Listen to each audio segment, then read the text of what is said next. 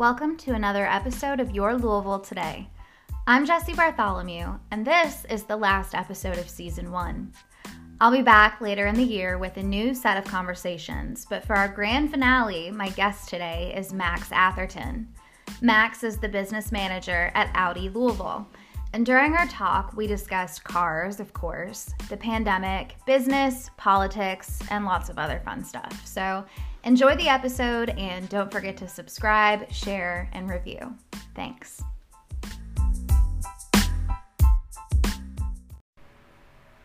Hi, Max. Thanks for coming to talk with me live and in person. Thank you, Jessie. Hello. Let's go ahead and dive right in. How long have you been a Louisvillian? My whole life. Born and raised? Yep. All right. And you haven't left yet? Nope. Okay. What is it about Louisville that's keeping you here? I think the thing that people love and hate about Louisville is that everybody knows everybody. Mm-hmm. So I love that. I love being able to go out and about and say, hey, how you doing? See somebody I know from whether it be work or neighbors or whatever it is, old family friends. It's nice to be able to kind of know and see and talk to people, and it just makes it feel like that much more home. Like a big city with small town vibes. Yes. It's and good. Big cities for me, Chicago, all those kind of places. I know a lot of people have gone there and done that. It's not for me. Fun to visit, not to live so Correct. much. Absolutely. All right, let's talk about your background a little bit. Okay.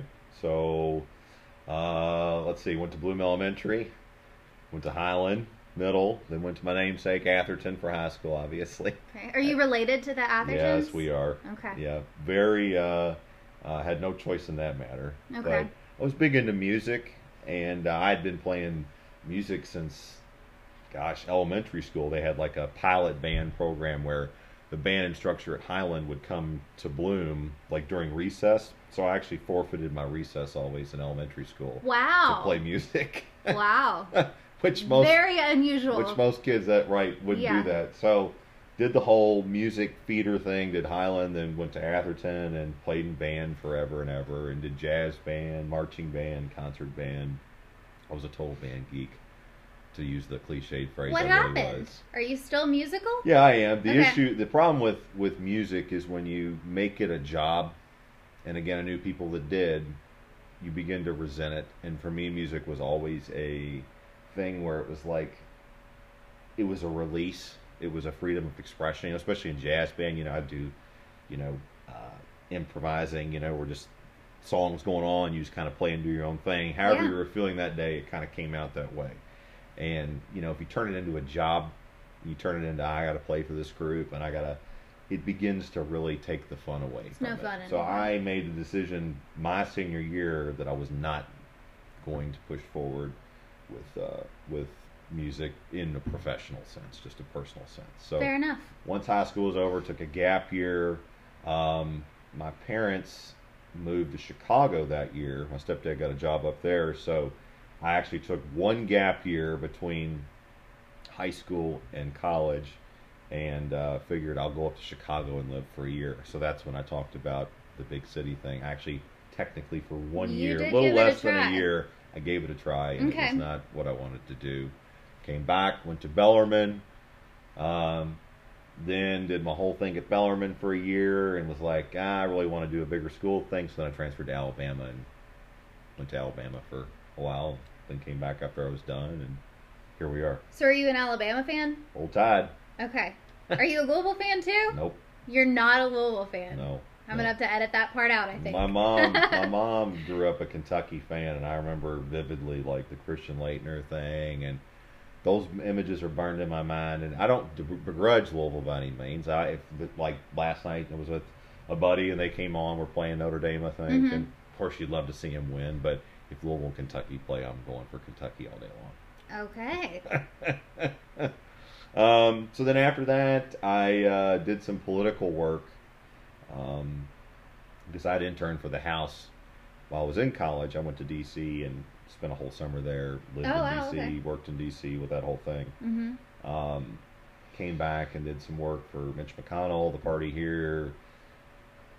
And then just kind of got in that rut with politics, the same sort of thing. It's like really hard to make a career out of that unless you're going to run for office. But like when you're, 20, 21 years old, and you're just a staffer or It's a grind, I'm sure. here's $1,500 a month. It's like, wow, okay, that's like, the price of an apartment and nothing else. Yeah.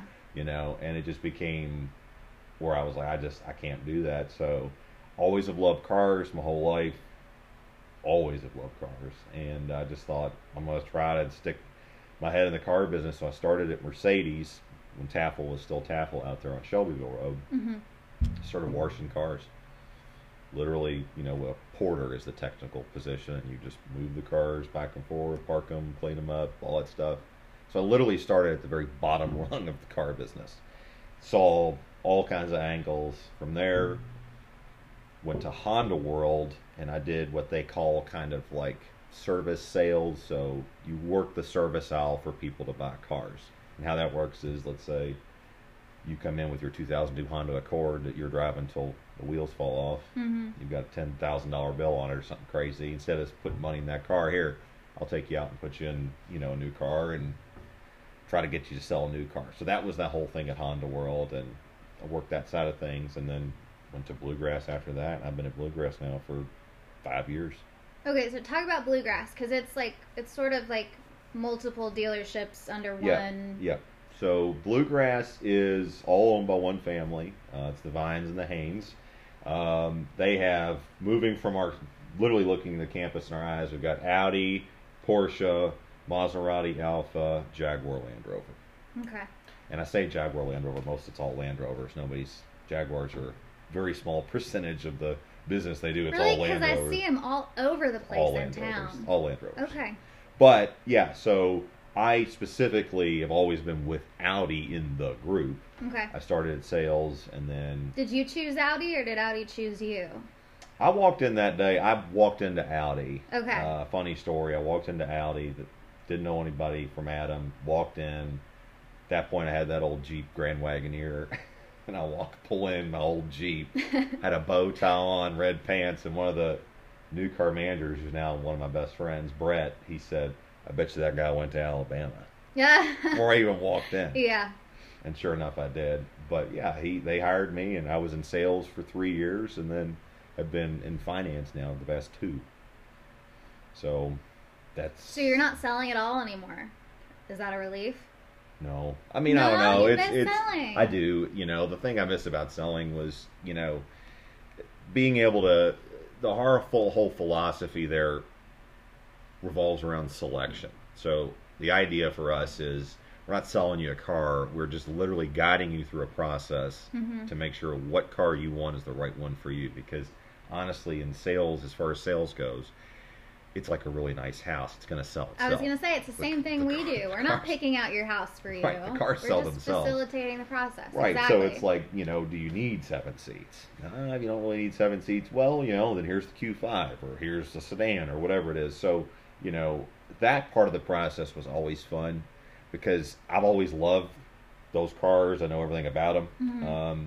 And it really was nice to be able to showcase your knowledge and feel like you're really making a difference, and having those people select the right car they want and feel great about it. Yeah. Finance, yeah, it's totally different side of the coin. I don't have to know anything about the cars per se, but it's a different side of the business that I like to learn and like to know about. And You're still in that general environment. yes, and I have a lot of clients that I sold cars to that come repeat, after their leases are up or whatever. And it's just funny seeing them on a different side of the, table, so to speak, because I have to turn them over to a salesperson I trust, because at the end of the day, I did originally get those people Yeah, here. and I it's going to sold be them. a reflection on you, whatever. Right. I Yeah. don't want them to go away or Yeah. feel like I dropped the ball on them. So in that kind of flip side of the coin, yes, I'm still kind of active, but I do miss it some. I mean, finance can be a little bit boring. Paperwork's never really fun. No, it's not.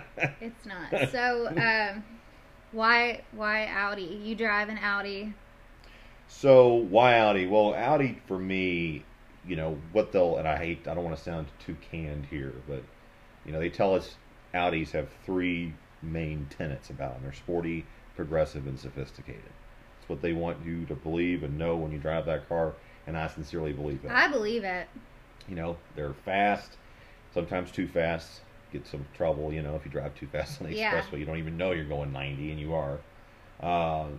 obviously progressive, got a lot of great technology in them. You know, touch screens and, you know, radar guided cruise control and automatic lights and this and that and massaging seats if you need them, and obviously then sophisticated too. You're getting a well built car that, you know, the engineering, you know, that goes into those, you really appreciate the lengths that these guys go to be able to make these cars what they are. And, you know, it's like to think about, you know, the RS7 we have, it's does 200 miles an hour and can carry 4 golf bags in. It's like, gorgeous. name me another car that can do that. Yeah. You know? It's like, it's just insane. Yeah, so it is. I've had, let's see, 4 Audis now, and Oh, wow. I've loved every single one of them. Okay. Absolutely. Yeah, every once in a while I've driven my mom's, and I don't even like driving it because it's just a reminder of how slow my car is. Like, you have to... What do you drive? I drive a little Mitsubishi Outlander. There you It go. has 4-wheel drive. There you go. And it's beat my dad's Subaru Outback, or Forester in the mud. So it's good off-roading, but it's really slow. Right. Well, you know, I mean, that's the thing you got to remember, though. Every car, like, if you pulled a car from 30 years ago that was fast 30 years ago, it's as slow as can be compared to today's standards. You know, it's like... Have you driven a Tesla? Yes. What do you think about that? Well, here's the thing. You know, it's Teslas, they're cool and they have a lot of gimmicks, but honestly it feels like a grown-up like RC car. It feels like a toy at times, and the build quality is not really there in my opinion. You know, I think what Elon Musk has done for the industry and how he's kind of revolutionized it, no doubt. I mean, he has companies like Audi following in his proverbial footsteps with our e-tron and trying to get our lineup electrified now, but it's like there's still like this air about it's just not a grown up enough car. Your answer is the same as any racing enthusiast or any like car enthusiast I've ever talked to about it. Like, it's great for what it is, but it's almost like a separate conversation. Right. So, I mean, to have like a, you know, a whoopee cushion function, which they have. Yeah. It's like, why? And the fire. Right. Why? I mean, like, at the end of the day, yes, a car is point A to point B. If you are a racing enthusiast, yeah, it's great to go on the track, but if you actually drive that car around a track, you're going to deplete your battery in half the time that you're really allowed to do because you're driving it so hard, you know? It's just like when you were a kid and you opened up a battery-powered present and on Christmas Day and you used it. And then it was a huge bummer. And then it was dead and you had to charge it up. Correct. It's the exact same principle. That's true. I'm not into that. Just not into that. That's true. So if you didn't drive an Audi, what would you be driving? What other cars do you like? Well, I know you have to answer. I know it's tough. Yeah, it is tough, but I like everything. I like old cars. So, you know, yes, I drive a new car, but old cars for me have always been, they kind of have like a character and a soul. You know, it's like, yeah, it's going to squeak and it's going to rattle when you do this, or if it's cold outside, the blinker's not going to work, or this or that. It's always like that character, but my dream car, which I did have but then sold, is a Jeep Grand Wagoneer. To me, that is, ever since I've been a little kid, that's all I want in this life. You sold your dream car. Yeah, I did. Yeah. Okay. That one specifically, it was just, the timing was wrong when I had it. It needed a lot more work than I was at the time able to do, and I just had to like... Good for you for making the responsible decision. Push it away, you know? And my dad gave me his old Cherokee, an 87 Cherokee, so in lieu of what I really want, I'm kind of have a substitute right now. Okay, that's the one that's being worked on right now. Yes, okay. But at the end of the day, that, any old Mercedes, probably another dream car would be like a 72 Mercedes 600, the big giant sedan. The 290 horsepower V8, which in 1972 was unheard of. You know, hydraulic windows, everything. You quite a refrigerator. And revolutionary. Yes, and back in the day. And I mean, anybody that drove that car basically had access to an Air Force. They were either a dictator or, you know. So it was very interesting clientele. So regardless, if you picked up one used, which you'd have to, obviously, definitely someone interesting owned it before. You're buying a little piece of history. Definitely someone interesting owned it before. Like Roy Orbison the other day, they had on Bring a Trailer. Roy Orbison had a Mercedes 600. It ended up going for $400,000. Because he owned it. Yeah, and they're just worth a lot. Yeah. So that'd be up there too, I would think. Not a convertible kind of guy though. A lot of people like. I don't like convertibles either. No. No. Interesting. Handling wise, it's not there. They're, you know, basically, if I told you to take 2 bricks and then hold them together with a straw. That's a convertible. When you take the roof off a car, you ruin its rigidity. And yeah, it's great to go cruise up and down the road in, but to actually do anything interesting or fun in it, like a corner, it's not going to do it. Indeed. All right, well, let's talk a little bit about COVID. Nice. Because you are in one of the industries that I think it affected a whole lot, right? It did.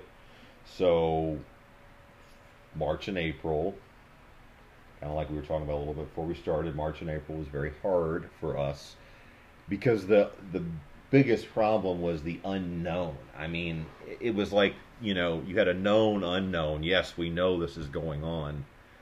But I mean, in the very beginning, it was like, if I touch a pin and somebody had corona, is that pin going to give me corona? Does it live on surfaces? Yeah. People Go are freaked home out and to wash pump your gas. groceries. Right. I mean, it was this whole thing. And so for those first 2 months, and then when the governor ordered showrooms to be closed, we technically, yes, we're an essential business because of service side of things. But we had, showroom was closed, so nobody could come in. Salesmen all were working from home, so they got a nice little extended vacation, which I never got because managers all had to come in. But I would show up to work in jeans and a t-shirt, basically, because you're not going to see anybody. No one coming in. Yeah. And we would still have every so often, somebody, yes, buy a car, but all the paperwork had to be mailed to them. So at that point, really, I was almost like a clerk at the Postal Service, marking stuff where to sign, putting it in packages and sending it off, and then getting it back and scanning it in. And it was tough because, inventory, they shut down the factories, and that wasn't in the immediacy. That kind of took place probably about 6 months after that. But those first 2 months were very, very hard. But then everything started picking up, I guess because what the market was doing and what was going on there. And we had all kinds of sales. Actually, in May, we were third in the region. We actually beat out 2 Chicago area stores. Wow. Which never happens. Wow. Because those stores, it was a combined, yes, we did a really good job, but also they were so hindered. They were so shut down because it's so much bigger. They couldn't They're do so anything. Bigger, yeah. Right. So May was huge.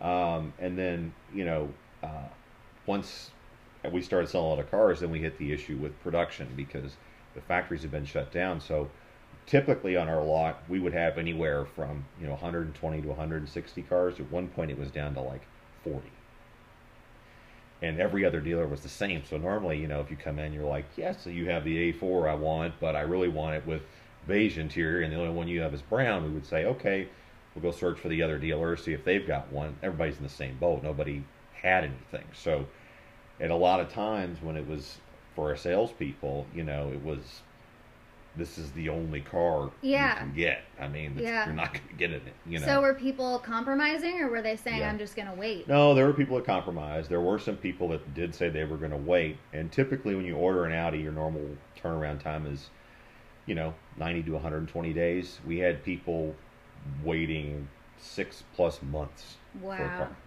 Seriously, that they were already in leases. An Audi only allows you to extend your lease so many months before you have to turn your car back in. And usually we time it so that their new car comes in when their old lease is up, and some people had to actually turn in their car and basically be without a car until their new one came in because there was no real alternative. Yikes. It was tough. It was unprecedented, for our salespeople too. One of the things that I never had to deal with when I was in sales, but they had to, was like on test drives. We can't go on test drives. Oh, you were just handing people your keys. Basically, yeah. We put them on a dealer plate, signed a loaner agreement saying, hey, if you go out and wreck this car while you're test driving it, you're liable. Get their insurance, driver's license, et cetera, et cetera. But you couldn't be out with them and say, hey, while we're driving here, go ahead and push this button and let me show you what that does. Yeah. So that was totally removed. And I can't imagine doing that. Very strange. Very hard and to just say. You're just waiting when they get back. Like, so what do you think? Yeah, that's what it is. And that's what they're used to now because we still can't go on test drives. Okay. So that's been our normal operating procedure now for close to a year. I'm not going to lie. Like, as a consumer, I kind of love that. No, I know. I kind of do just want to be in the car by myself for a minute. Right. So, for all the people out there that want to do that, now's the time. Now is your time to do that because you can literally, you are bound by the rules to not have someone in your car. Yeah. You go out by yourself and do your own thing. That's really interesting. I had not thought about that. Yeah. But between, that supply, demand, you know, the manufacturers had to do all sorts of things. I'm sure everybody's seen 0% here, 0% there, trying to get people to come out. Yeah.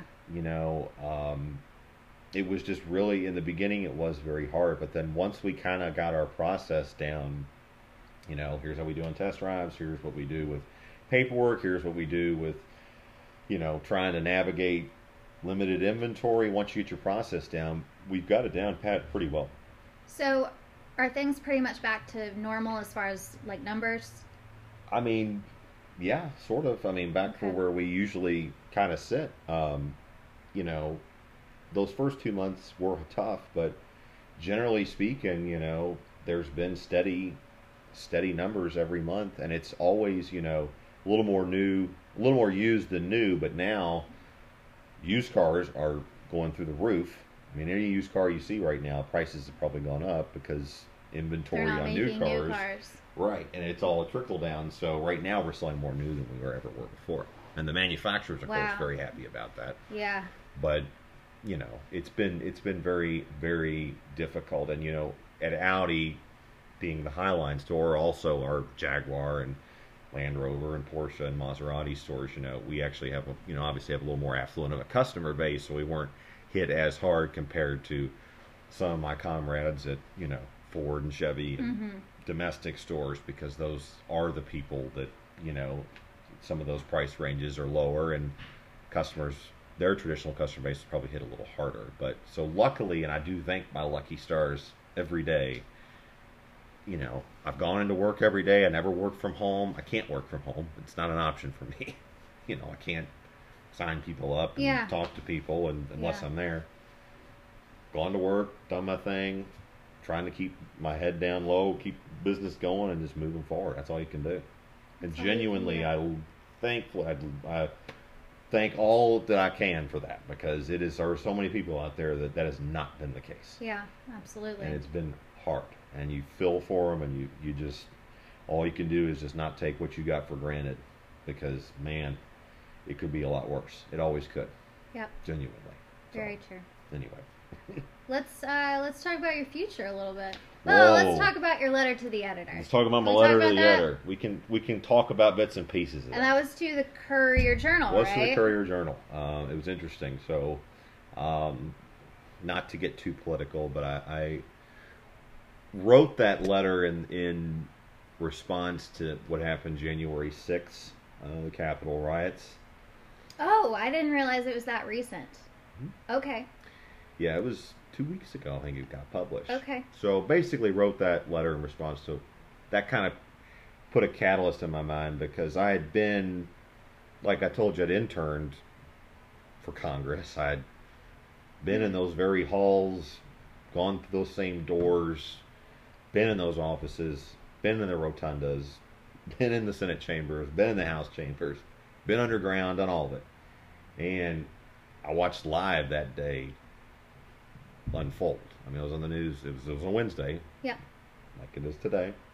And, I mean, there are certain points I had tears in my eyes. It was really very upsetting for me to watch, because the one thing I loved about D.C. is, even though there is such stalemate that we hear about, with one side not want to appease the other, and no one coming together, no one just happens to be in D.C. because they're in D.C. You were there for a reason. So, I was there as an intern.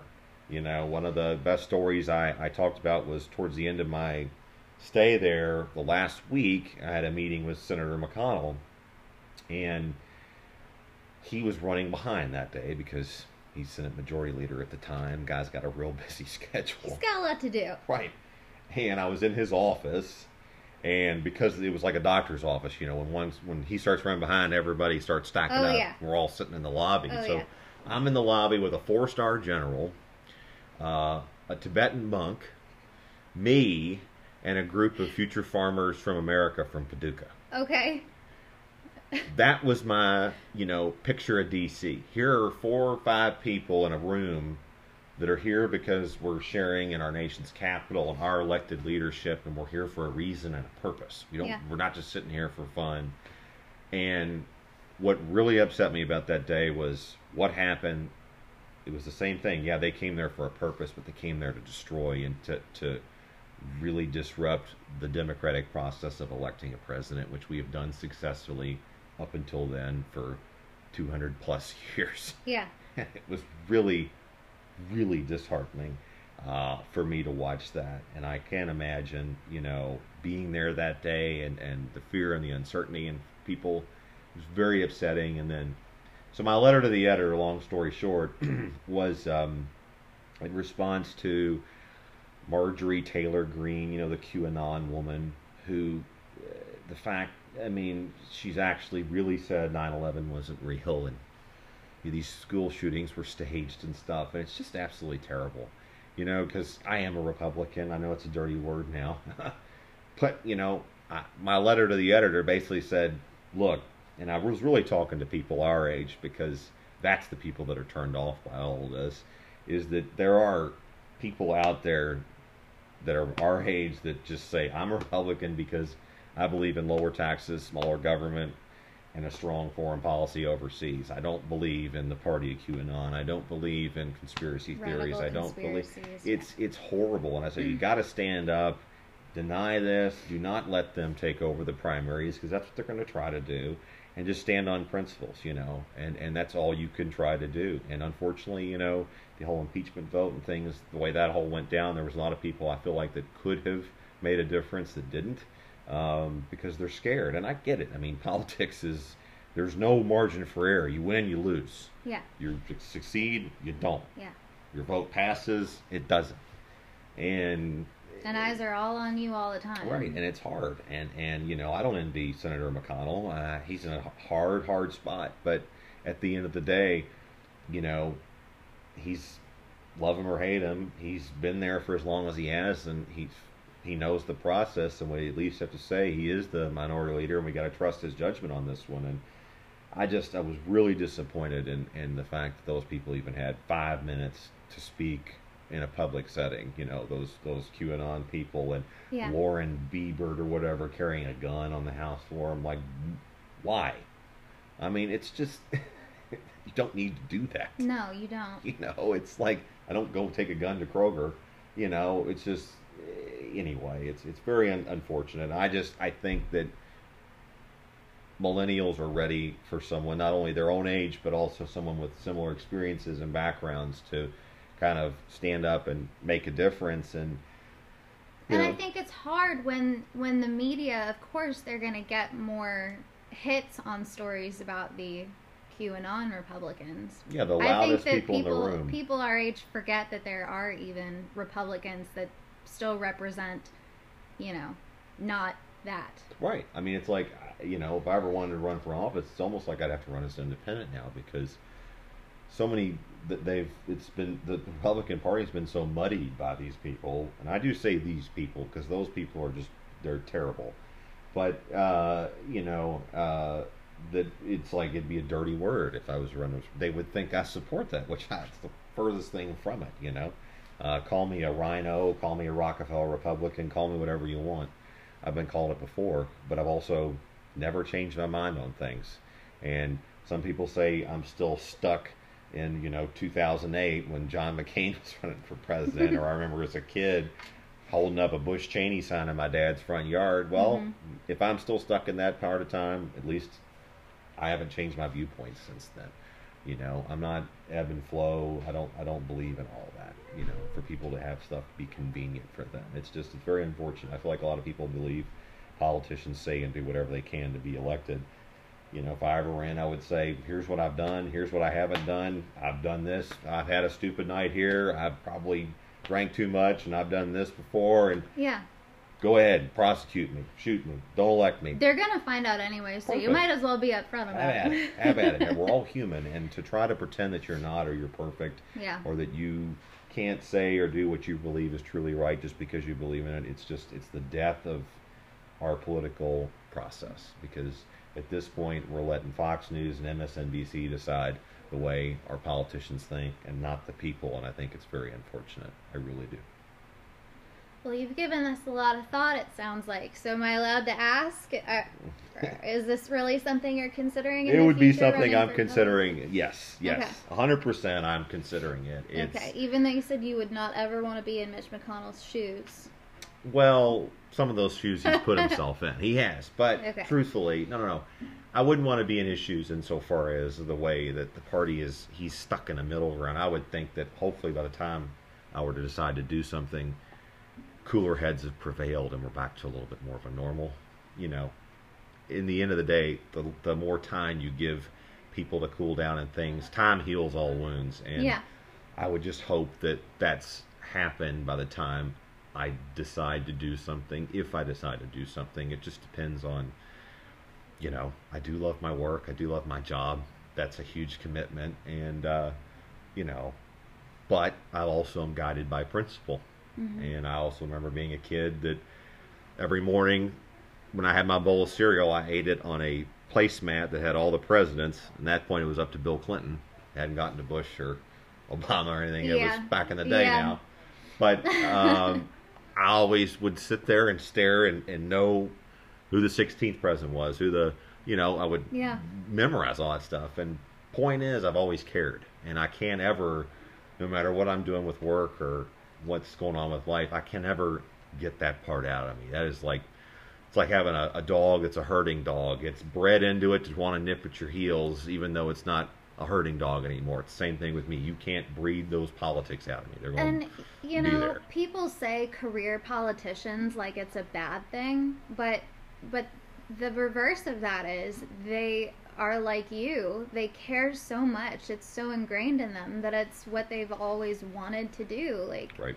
that doesn't mean that they're just like manipulating us just because they've been politicians for a long time. No, you know, the idea, I mean, a lot of the time with the Senate, you know, people get upset about, you know, how long people have been in office. Well, the Senate is built on seniority. You know, committee rankings are given out based on how long somebody's been there. Ranking members, the Senate president pro tempore is third in line to the presidency and the longest serving member of the Senate. That's how that position is You want doled him out. to know what the heck he's doing. Right. And, you know, to have, you know, theoretically, if you had term limits, I mean, you know, you'd have somebody that's beating somebody out by, you know, 6 hours of being sworn in, you know, because that's where you'll get to. Yeah. I'm senior by 6, you know, hours and 2 days more than you know. You don't want to get to that kind of point. But on the flip side of the coin, you don't want to get people that have been in there so long they do get out of touch, and that does happen. Yeah. You know, Sure. the House of Representatives being elected every 2 years helps a little bit, but even then, it's surprising to think that, you know, Congressman Yarmouth's been there since 2006, and, you know, I can't really tell you what he's done for us. Not a bad guy, he's a nice guy, but sometimes I wonder, you know, hey, can we maybe have somebody different in there that maybe he's a little younger and can try to be a little more in touch. So, I don't know. We'll see. Depends. Okay. The political winds are always changing, so.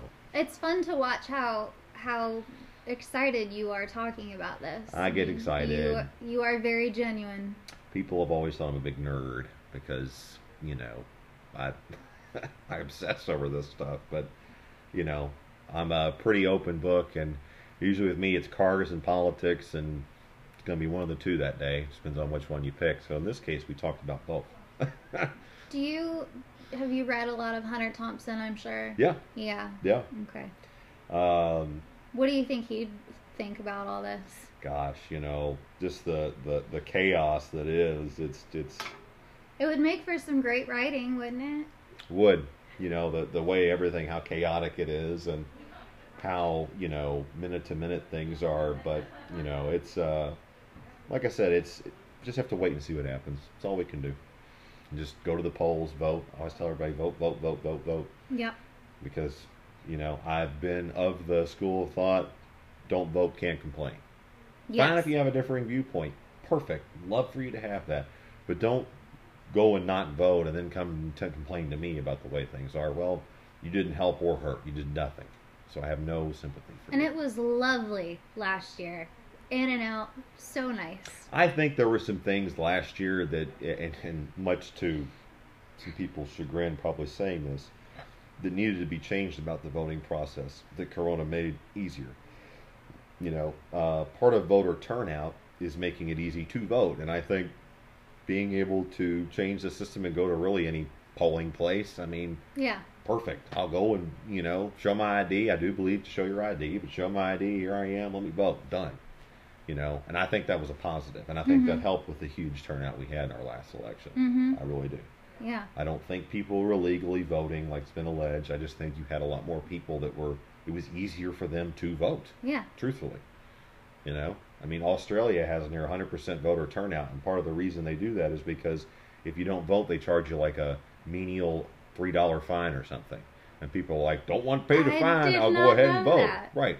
And they have near perfect voter turnout. And isn't it so funny? Like, it's just $3, but it's like the principle of it. Like, I'm not going to get a fine for not voting. It's like getting a parking ticket. Yeah, It's like, I'll go drive around the block one more time to see if there's a different spot. You just don't want to have to pay the stupid. It's the exact same principle. But that's interesting. In our society, in our election this past year, like I said, allowing people to vote and to have an easier path to vote and, ability to go to a different place or mail in, definitely 100% agree with that. Way easier. Yeah. Way easier. And the more people you vote, the more realistic your elections are and in touch with the people, so to speak. So. Anyway. Good. I like it. Okay. You've lived in Louisville almost your whole entire life, except for Chicago and Alabama, briefly. Where do you eat? Where do I eat? Yeah. Okay, well, had Jack Fry's for lunch today. Love Jack Fry's. One of my favorite just casual stomps is Frankfort Avenue Beer Depot. Yeah, of course. Yeah. Love to go get a beer, have some pulled pork sandwiches. Del Frisco's now that it's back open. I heard it's really good. It is. Yeah. It's like going to Z's, except now you have more of a real atmosphere, because Z's had a nice atmosphere and then Del Frisco's had good food. But the old Del Frisco's, their atmosphere was kind of lacking. Now they've got it all. Right? Okay. Yep. So go there a lot. Even though it's a chain, love J. Alexander's or Redlands Grill. It's a good lunch spot. It's a good business lunch spot. It is. It's a good spot to go to. Their fries are amazing. Definitely. My day-to-day lunch spot, if I was to go to, like in the middle of my workday, can't beat Morris Deli over on Taylorsville Road. Karen Deeb's is what it used to be called. Yeah. I used to live on Kalen, right behind it. Right. Old school, good but sandwiches. Love that place. That's a great shout out. That's a good one. Absolutely. But other than that, I'm pretty much, it's kind of those places. It's always meat and potatoes and Okay, so are you gonna stay in Louisville? Are you planning on staying in Louisville until you go to DC? I ain't. Nice catch. We'll see. Yeah, maybe, but yes, Louisville 100%. Not changing my mind anytime soon on that one. Okay, that's good. I think we need you. Well, appreciate that. We'll see. All right. Is there anything else we need to mention before we hop off here? I don't think so. It's been enjoyable. That was a lot of fun. Yeah. You're very interesting.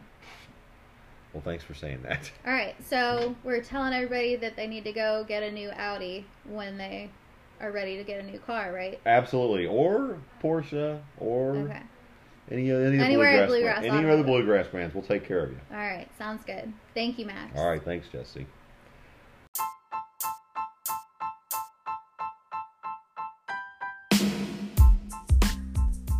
Thanks again for listening to Your Louisville Today.